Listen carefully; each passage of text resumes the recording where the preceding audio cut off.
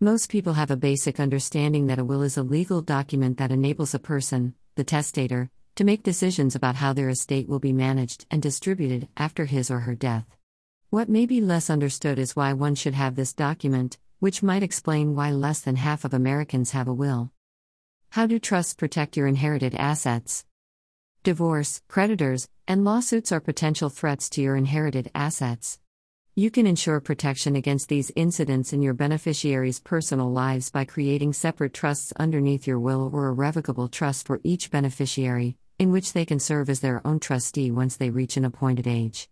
As their own trustee, each beneficiary can buy and sell stocks, bonds, mutual funds, business interests, and real estate. They can also take out a loan from the trust to buy a home, for example. When the home sells, the proceeds go back into the protected trust, and, depending on the terms that the testator dictates, they can receive liberal distributions for health, education, maintenance, and support. For disabled beneficiaries, a special needs trust can be established to ensure they are not disqualified from government benefits. Particular types of trust planning may also have benefits for posterity, as it is possible to draft trusts that keep and/or move assets out of the taxable estate and facilitate multi-generational estate tax-free transfers. The key reason one should have a will is that without one, a person dies intestate. That means the state will decide who inherits and manages their assets, not the decedent, the person who has died. Will versus trust. While wills and trusts do have a lot of overlap, there are also several differences between the two. Ultimately, both are ways to say who will receive your assets. They just do it in different ways, and each has its own advantages and disadvantages. One big difference between the two is in how and when they take effect. Wills don't go into effect until you pass away, whereas a trust is effective immediately upon signing and funding it. It may be easier to think of a will as a simple document. Wills allow you to name guardians for kids and pets, designate where your assets go, specify final arrangements. While it is an easier process, the simplicity of a will does come with some drawbacks. For example, wills offer somewhat limited control over the distribution of assets. They also most likely have to go through some sort of probate process after you pass away. In addition to a will and revocable trust, there are other legal documents that are extremely beneficial to have before you pass away. They include financial power of attorney, also known as a general durable power of attorney, is a document that allows you to designate someone to manage your financial affairs during your lifetime. You may be perfectly capable of doing this yourself, but you may just wish to pass the responsibility on to someone else. Medical power of attorney allows you to name someone to confer with medical professionals and healthcare facilities on your behalf.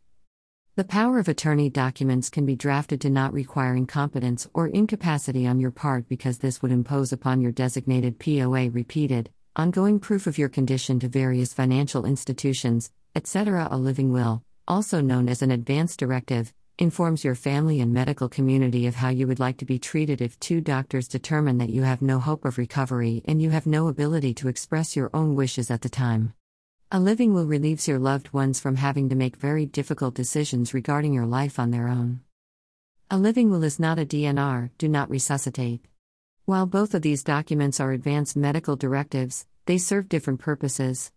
A living will gives instruction regarding withholding or withdrawing treatment if you become terminally ill or are in a persistent vegetative state. A do not resuscitate DNR specifies that the patient does not want to be resuscitated. When we're talking about wills versus trusts, we need to keep in mind that they have very different and specific benefits. It's not really accurate or helpful to assume one is better than the other.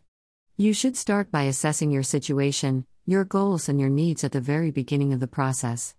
Only then can you find the solution that best suits and protects your family in the most appropriate way. You can have both a will and a living trust because they do two different things. Trusts provide for the management and distribution of your assets during lifetime and after death. A will, on the other hand, allows you to do things like name guardians for your children, appoint an executor for your estate, and declare your final wishes. So what's actually more crucial to understand is the type of will to have with a living trust so that you can have the most comprehensive estate plan. Planning for the future is important on so many levels. Fortunately, you don't have to go at it alone. Nathan Pay & Associates, LLC is there for you every step of the way. Our estate planning experts can prepare your will, last will, and testament so that your family and loved ones are protected. If we have previously prepared your will, we will update the will for an additional update fee. Call us at 720-383-4646. Disclaimer: we are not attorneys and do not give legal advice. Nathan Pay & Associates, LLC, is not a law firm and therefore we cannot represent you in court. Nathan Pay & Associates is not a substitute for the advice of an attorney. We cannot by law provide legal advice and can only provide self-help services at your specific direction. Nathan Pay & Associates is prohibited by law from providing any kind of advice, opinion or recommendation to a client about possible legal rights, remedies, defenses, options and selection of forms. If you need legal advice for your specific problem, or if your issue is complex, you should consult a licensed attorney in your area. Nathan Pay & Associates is not responsible for any loss, injury, claim, liability, or damage related to use of their services caused from errors or omissions, as all documents will be finalized following your review and approval.